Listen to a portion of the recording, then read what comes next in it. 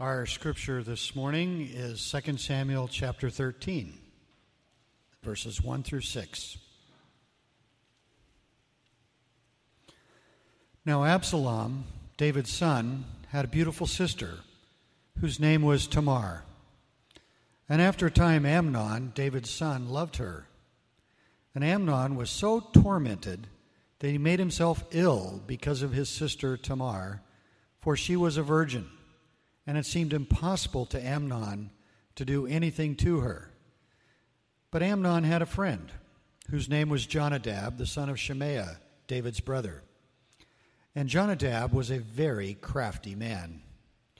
And he said to him, "O son of the king, why are you so haggard morning after morning? Will you not tell me?" Amnon said to him, "I love Tamar, my brother Absalom's sister." Jonadab said to him, "Lie down on your bed and pretend to be ill, and when your father comes to see you, say to him, 'Let my sister Tamar come and give me bread to eat, and prepare the food in my sight, that I may see it and eat it from her hand.'" So Amnon lay down and pretended to be ill.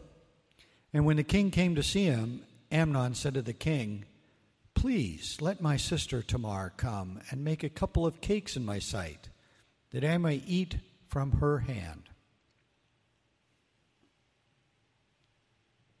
So we're talking about some heavy-duty things, and there's little ears present. So if there's any questions about that that parents might have to field, I did write a blog about that and how to talk to your kids about such things. If it comes up, you can find that on my blog, kevinfetter.blogspot.com. And then there's also just a children's book recommendation that I would like to really encourage the parents to take a look at that goes through some of these things. I forget the name of it now, but I would just invite you to go to the blog and take a look at that book recommendation. I think it's an excellent book that helps parents and children have a discussion about these sorts of things, how to defend themselves and come into healthy sexuality and protection. Without further ado, let me pray for us. Father in heaven, we come before you and we just ask, Lord God, that you would help us to just wrestle with a difficult passage of Scripture. And we do pray for your grace. We pray, Lord God, that you would outfit us, Lord God, with the hope of the gospel, so that those who need hope will find hope this morning. And those who need recovery and healing will find healing. And we pray also, Lord God, that you would help your church to be good listeners, that we would be skilled with the good news of the gospel so that we would apply it to our own hearts and to the hearts of our fellow brothers and sisters. And by so doing, Lord, may we be your church, may we be your bride, and may we grow into the fullness of what you envision your bride to be. Help us to be good lovers of one another, Lord. Help us, Lord God, to proclaim the truth, minister your word, so that we would grow to be like Christ in all of our ways. We thank you for your word, Lord, and we thank you for your presence with us, and we ask, Lord God, that now you would glorify your name and that you would build us up in our faith. In Jesus' name we pray. Amen. So today we're dealing with something that's even worse than rape. This is a story of rape plus incest.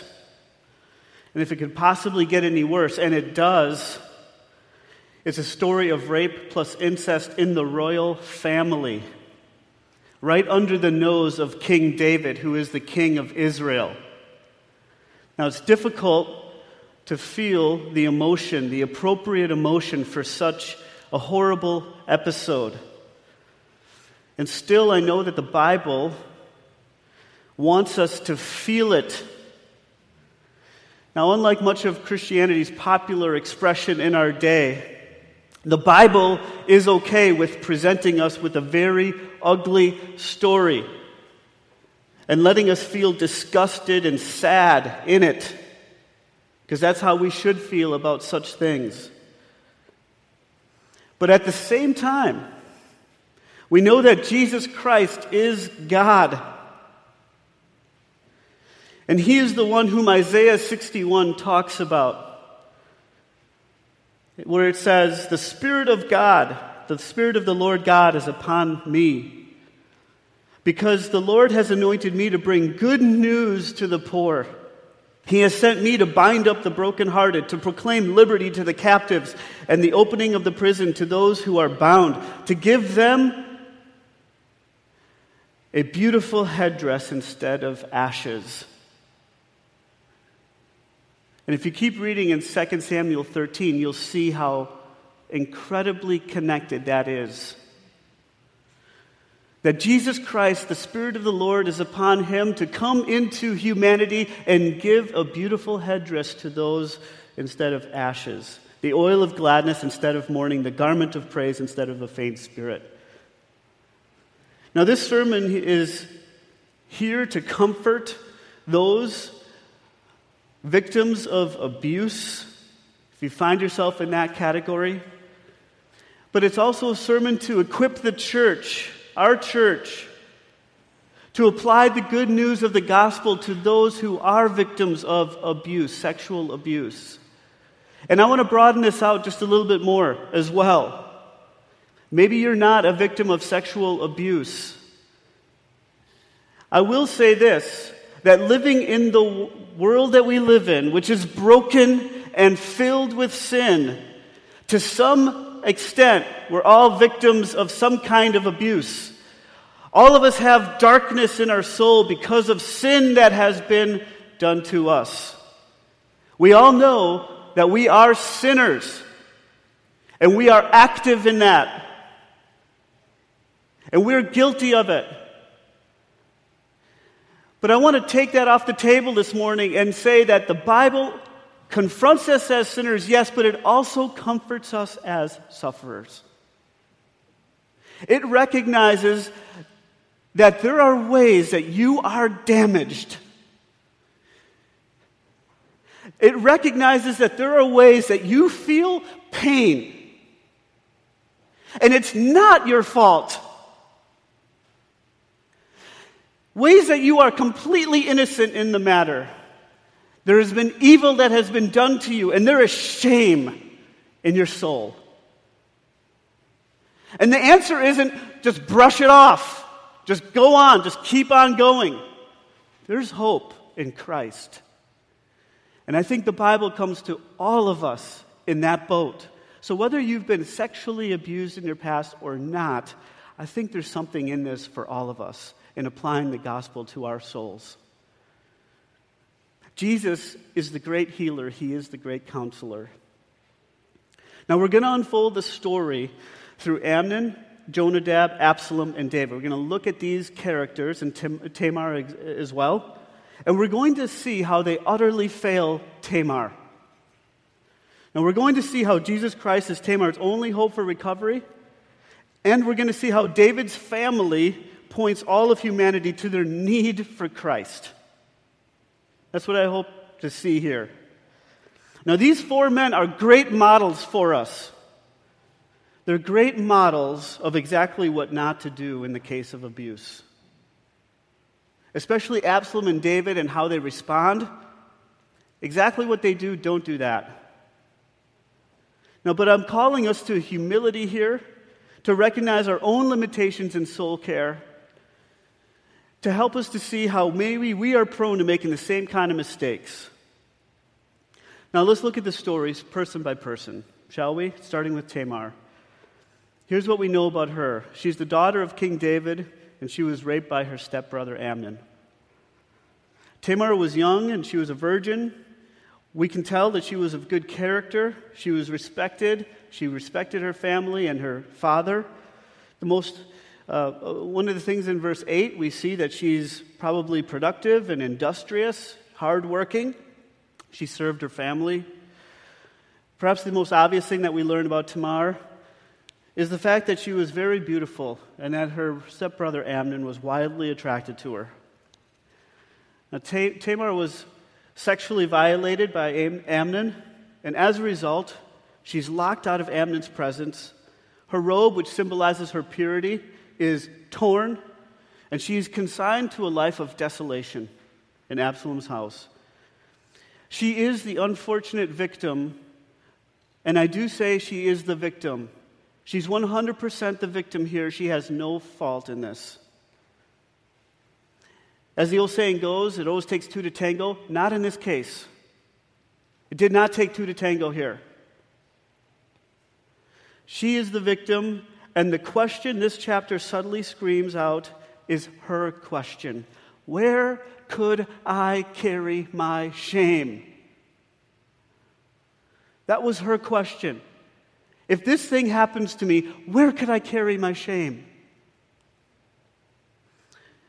We'll come back to that. Let's look at Amnon. Amnon was David's firstborn son, and he was the rightful heir to David's throne. He was said to be in love with Tamar. In fact, he wanted her so badly, verse 2 tells us, that he made himself ill because of his sister.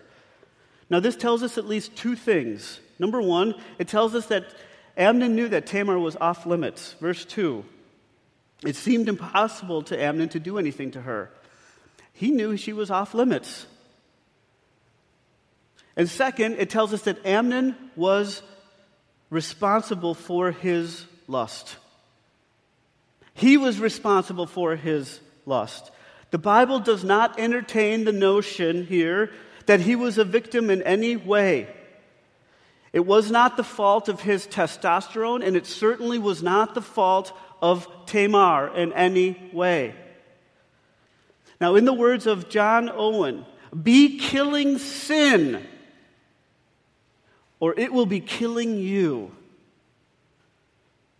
Amnon should have been channeling all of his energy to fighting his sin, to fighting his fantasy. Instead of channeling his energy to fighting, he channeled his energy to fantasizing about what he could not have.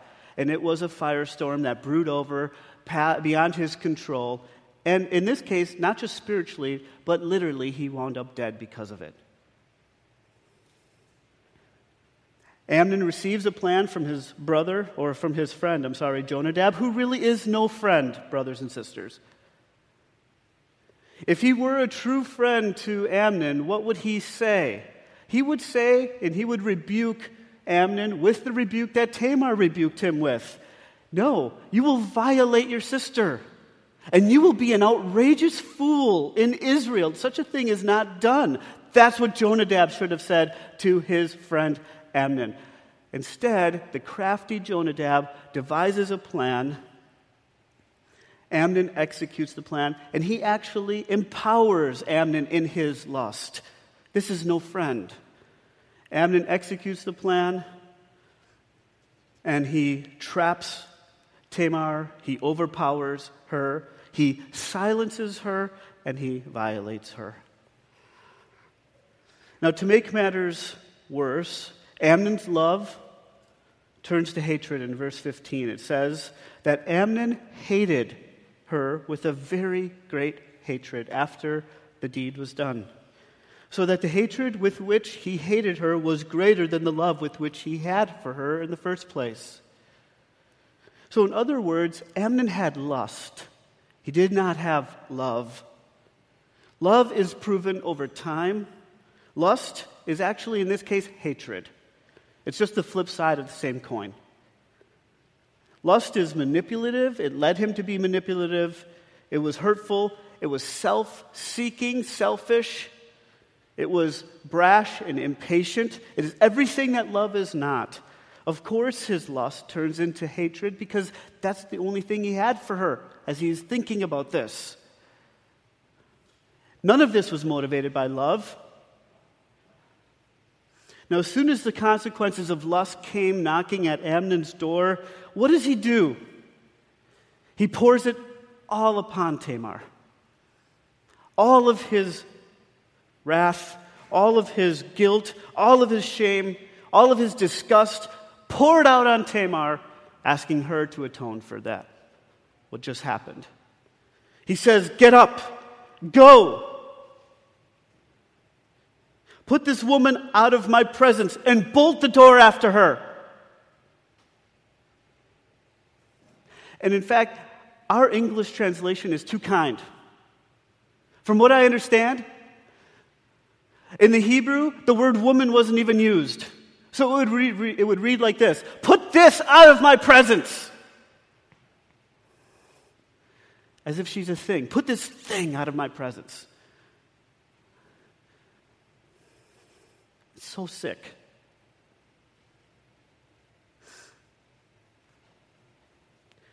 Within 10 minutes, he destroys her life. Here's Tamar, a desolate woman now, verse 20, living in Absalom's house. 2 times Amnon would not listen to Tamar, and the second time was worse than the first. She says in verse 16, "This wrong in sending me away is greater than the other." The first one was pretty bad. How could this be greater? How could this be worse? Here's what I think. I think it seems to suggest that there is no answer to her question. Where could I carry my shame? By shutting the door on Tamar, Amnon was saying to her, you will carry your shame. You. And mine. You will always be a shameful thing. Your robe will always be torn. And your soul will always be as ugly as the ash on your face that you are lamenting with. You will never have a voice. You'll never have faith in God or believe that He can be good. You'll never have power. You'll always be powerless. All of that has been taken from you.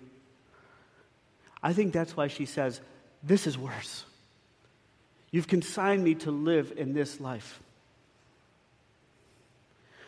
10 minutes ago, Amnon says, you were the daughter of a king. And now you are a thing, a shameful thing.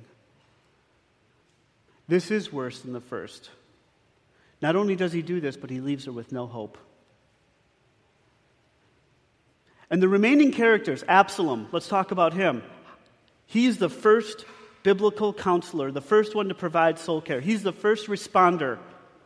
What does he say to her? Verse 20. Now hold your peace, my sister. He is your brother. Do not take this to heart.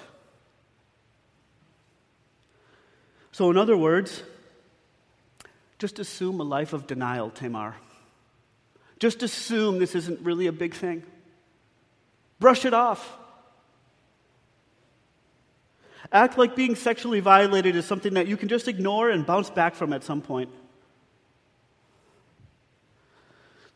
Live in a state of denial, he asks her. That's his advice. Keep the peace, maybe this will all blow over. Now, not only is this horrid advice, is there a word worse than horrid? I don't know. Whatever that word is, that's what this advice is. It's also hypocritical. Why is it hypocritical? Because he tells Tamar, forget about it, it's not a big deal. But it is a big deal for him, and we know that because in verse 23 and 32, it tells us he was plotting the death of Amnon. Tamar, you just act like nothing happened, but I'm going to get what I want out of this situation. I'm going to get revenge. I'm going to satisfy what I want out of this. But you, on the other hand, you just act like nothing happened. Terrible advice, hypocritical. But you know what? I think we can all see ourselves in the limitations of Absalom. Isn't it really easy when you're dealing with somebody's issues or your own to just say, you know what, I don't see what the big deal is. I don't see why it's so hard for them to do that or to get over that. It's really easy to encourage denial. Or the other side, it's really easy just to seek revenge, isn't it? To be angry, to want to solve the problem in your own way. And I think grace calls for a shooting right down the middle, and it's awfully hard to be a good soul care in that situation. Let's talk about David here. And I think he is the biggest disappointment of them all. Verse 21, when David heard of these things, he was very angry, and that's about all we get. Well, that's good, he's angry, but is that all? We see David as angry without action. There's no action. That's good that he's angry. He should be. Where's the action, David? What are you going to do about this? He does nothing. At least I can't see him taking any kind of action. This is his daughter. This is his daughter. At the end of the chapter, look at verse 39. If you ever take a look at that, you'll see it seems like David, what he's really longing for is Absalom. He wants to be with Absalom. What about Tamar? And then we learn that he was actually comforted. He was actually comforted by Amnon's death. It's probably a good thing that my son is dead over that.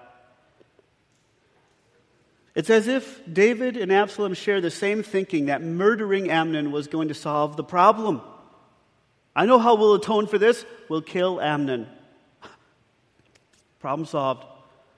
Not even close. And it's almost as if Absalom and David have given up hope of healing. There's no hope for healing. There's no hope for reconciliation. There's no hope for forgiveness here. I know what we got to do. Amnon or Tamar, you know what? No hope for her. The only thing we can do, kill Amnon.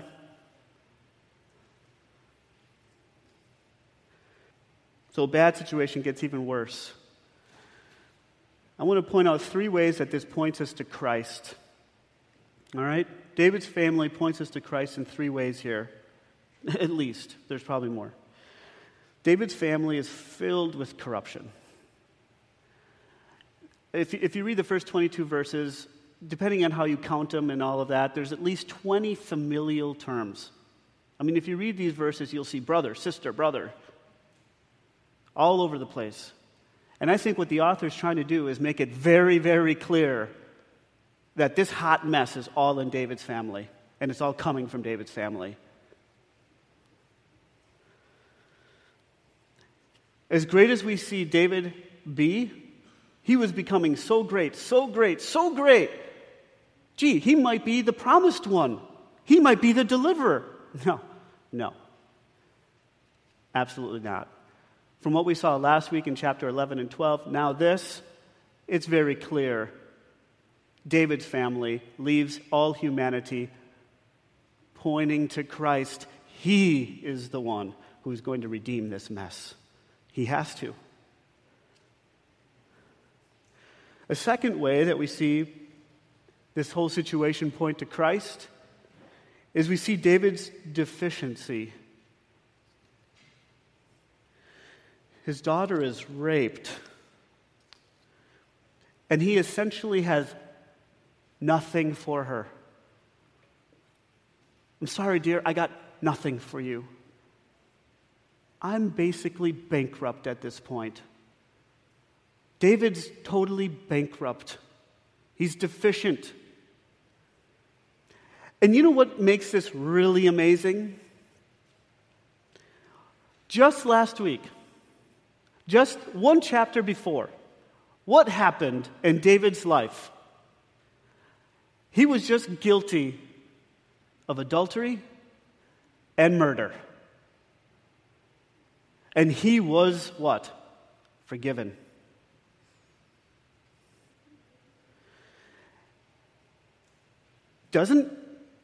Where's the breakdown there? All of a sudden, he was just forgiven of all of this, and he can't sit down with his daughter and help her to begin to see how the grace of God can trump and cover the disgrace of her soul. He can't do that. He can't go to his son Amnon and say, "Son, you have sinned greatly, but let me tell you about a God who forgives." And 2 years have passed. It wasn't as if Amnon's life was taken by Absalom like that, before he had a chance to sit down with him. He had 2 years.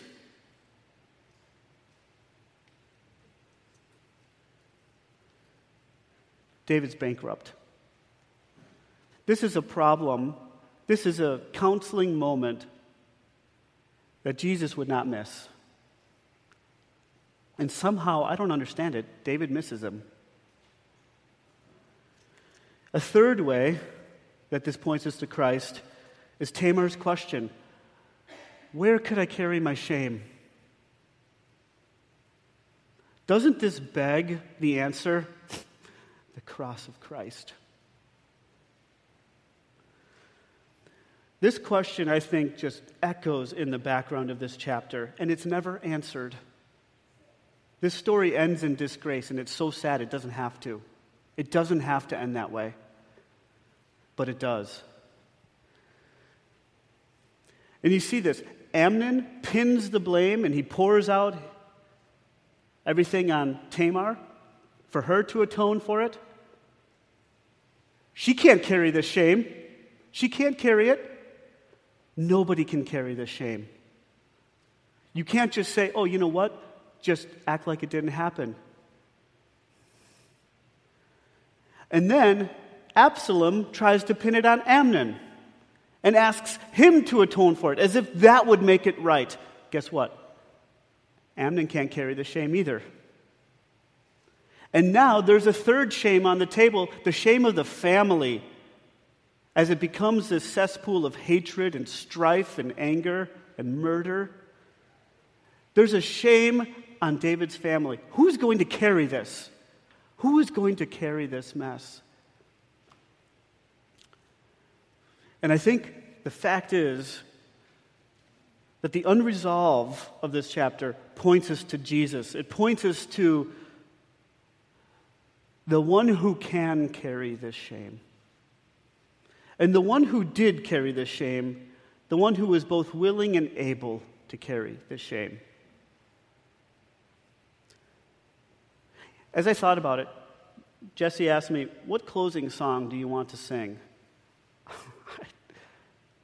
I don't know. That's a tough one. And you guys picked the best one possible. But I actually think, you know what the best song is, I think, to sing? O come, Emmanuel, and ransom captive Israel that mourns in lowly exile here until the Son of God appear. Rejoice. We couldn't sing that one in July. It's a Christmas song. But that captures, I think, the way this chapter, this question unanswered, leaves us longing. Oh, come, Jesus, come. Save us from this mess. I want to close by offering some help for us in counseling Tamar, understanding her. Let's try to answer this question. Where could I carry my shame? How would we apply the gospel of Jesus Christ to Tamar so that she could have a beautiful headdress instead of ashes? So that the end of her story is a beautiful headdress and not ashes. Does the gospel offer us hope for that? Yes. Is it possible to be abused, to be sexually abused, and not have ashes as the end of your story? The answer to that is yes. Because Jesus has come to proclaim good news, to give a beautiful headdress instead of ashes. There's so much to say. I tried to do my best to condense it down. And I would just say this. First, Tamar needs to get her voice back. She needs good listeners in her life. People who are willing to enter into her shame and listen and carry that. What does that mean? Give her voice back. It means that Tamar, first of all, was silenced twice by Amnon. He did not listen to her. She said no, he did not listen to her. She didn't want to be shut out, he did not listen to her. And then, to make matters worse, Absalom and David did not listen to her either. They did not give her a voice in the matter. And when Tamar was violated, she was rendered powerless, completely powerless, physically and emotionally. Therefore, she's incredibly vulnerable to having faith in a God who is good. How is she going to believe that? She needs help with that. How is she going to have faith in people, that they're good? How can she not feel shameful and disgusted about loving other people?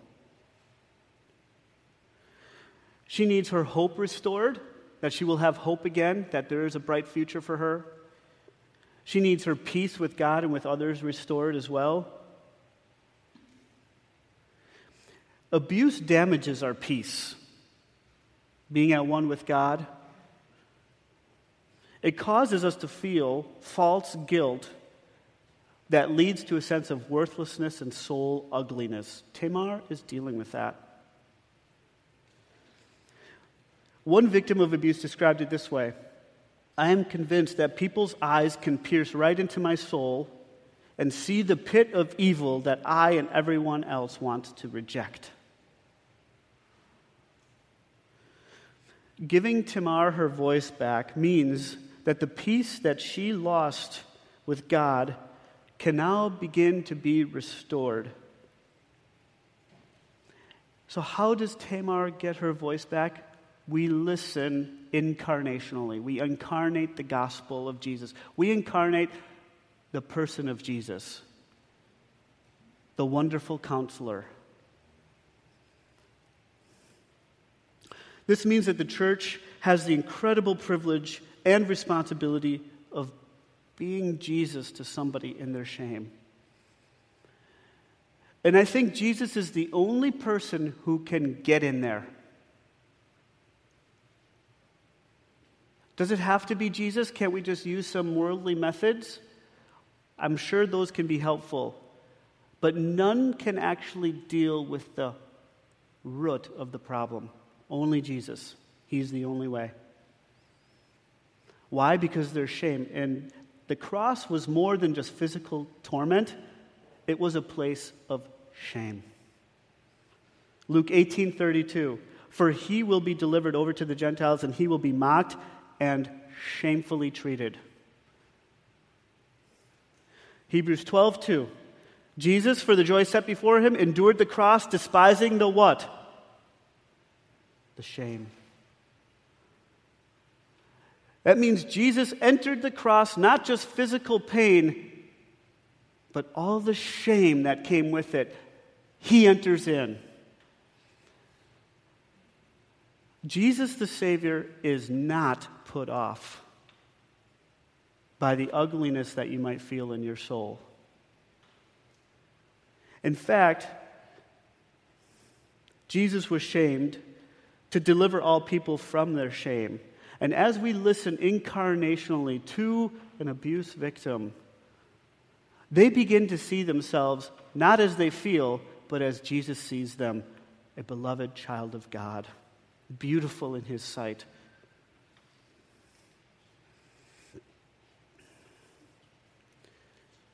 They begin to see that the grace of Christ is greater than the disgrace of their soul. Now, on the one hand, when Tamar laments with ashes, she laments. She's displaying on the outside the evil that her soul feels like on the inside.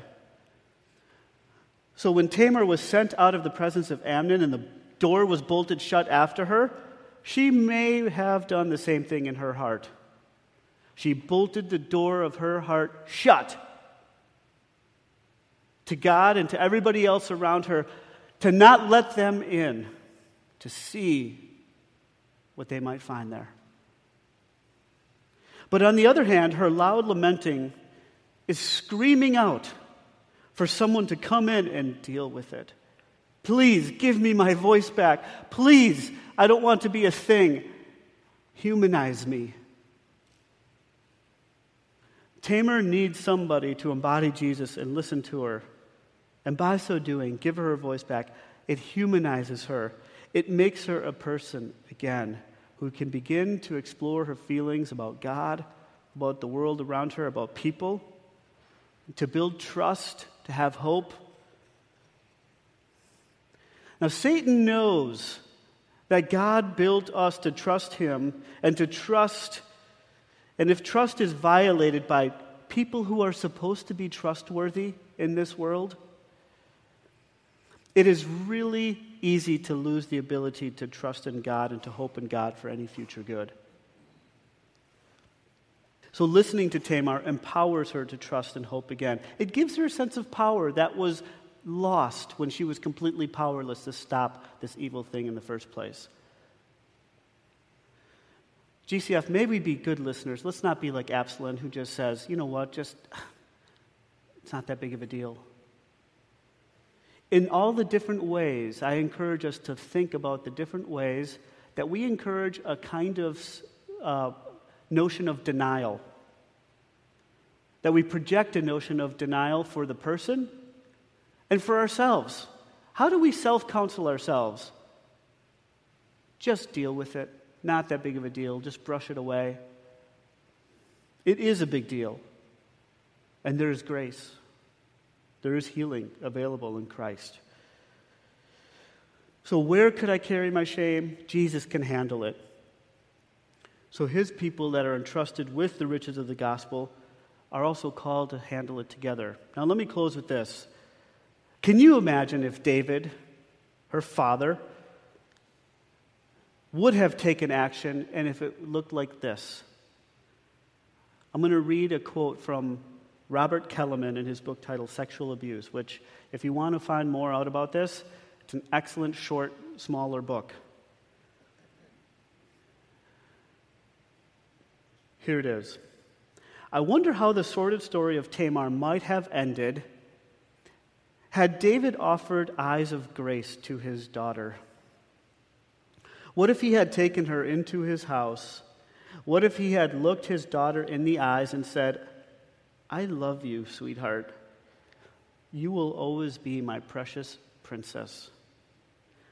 I am so sorry for Amnon's wicked sin against you. What he did to you is evil, but God is good and gracious. As he has forgiven me in my sin, so he accepts you in your suffering. May my love for you and my arms around you be a small taste of the love your heavenly Father has for you. Then, imagine David saying, come with me. Hand in hand, they stroll to an enormous closet.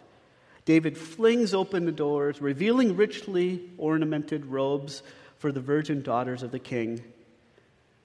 But Father, Tamar protests, I can't, for I am no longer pure.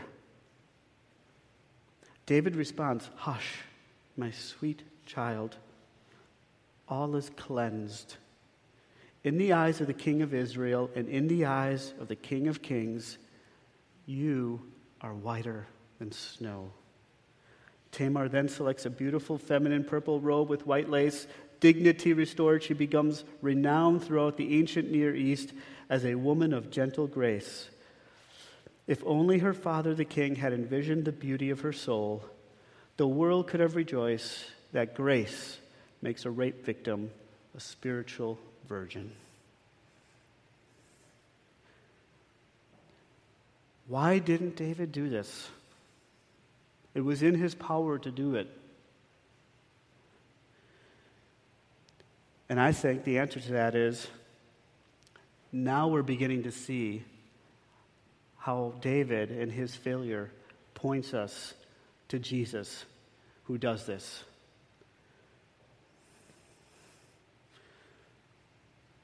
Jesus does not miss these conversations. He is the one who is anointed by God to bring good news to the poor, to give them a beautiful headdress instead of ashes. Let's pray.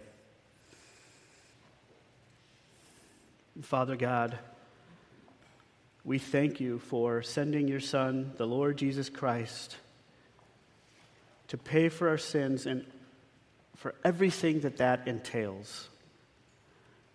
Help us to have eyes to see all of the amazing benefits that are ours in the forgiving work and the atoning work of Christ. I pray, Lord God, that you would speak to us, you would help us, Lord God, apply the good news of the gospel in all the ways that we need help applying it, so that we would be your bride, that you would make us shameless because of the forgiving work that you have displayed and accomplished on the cross. In Jesus' name we pray these things. Amen.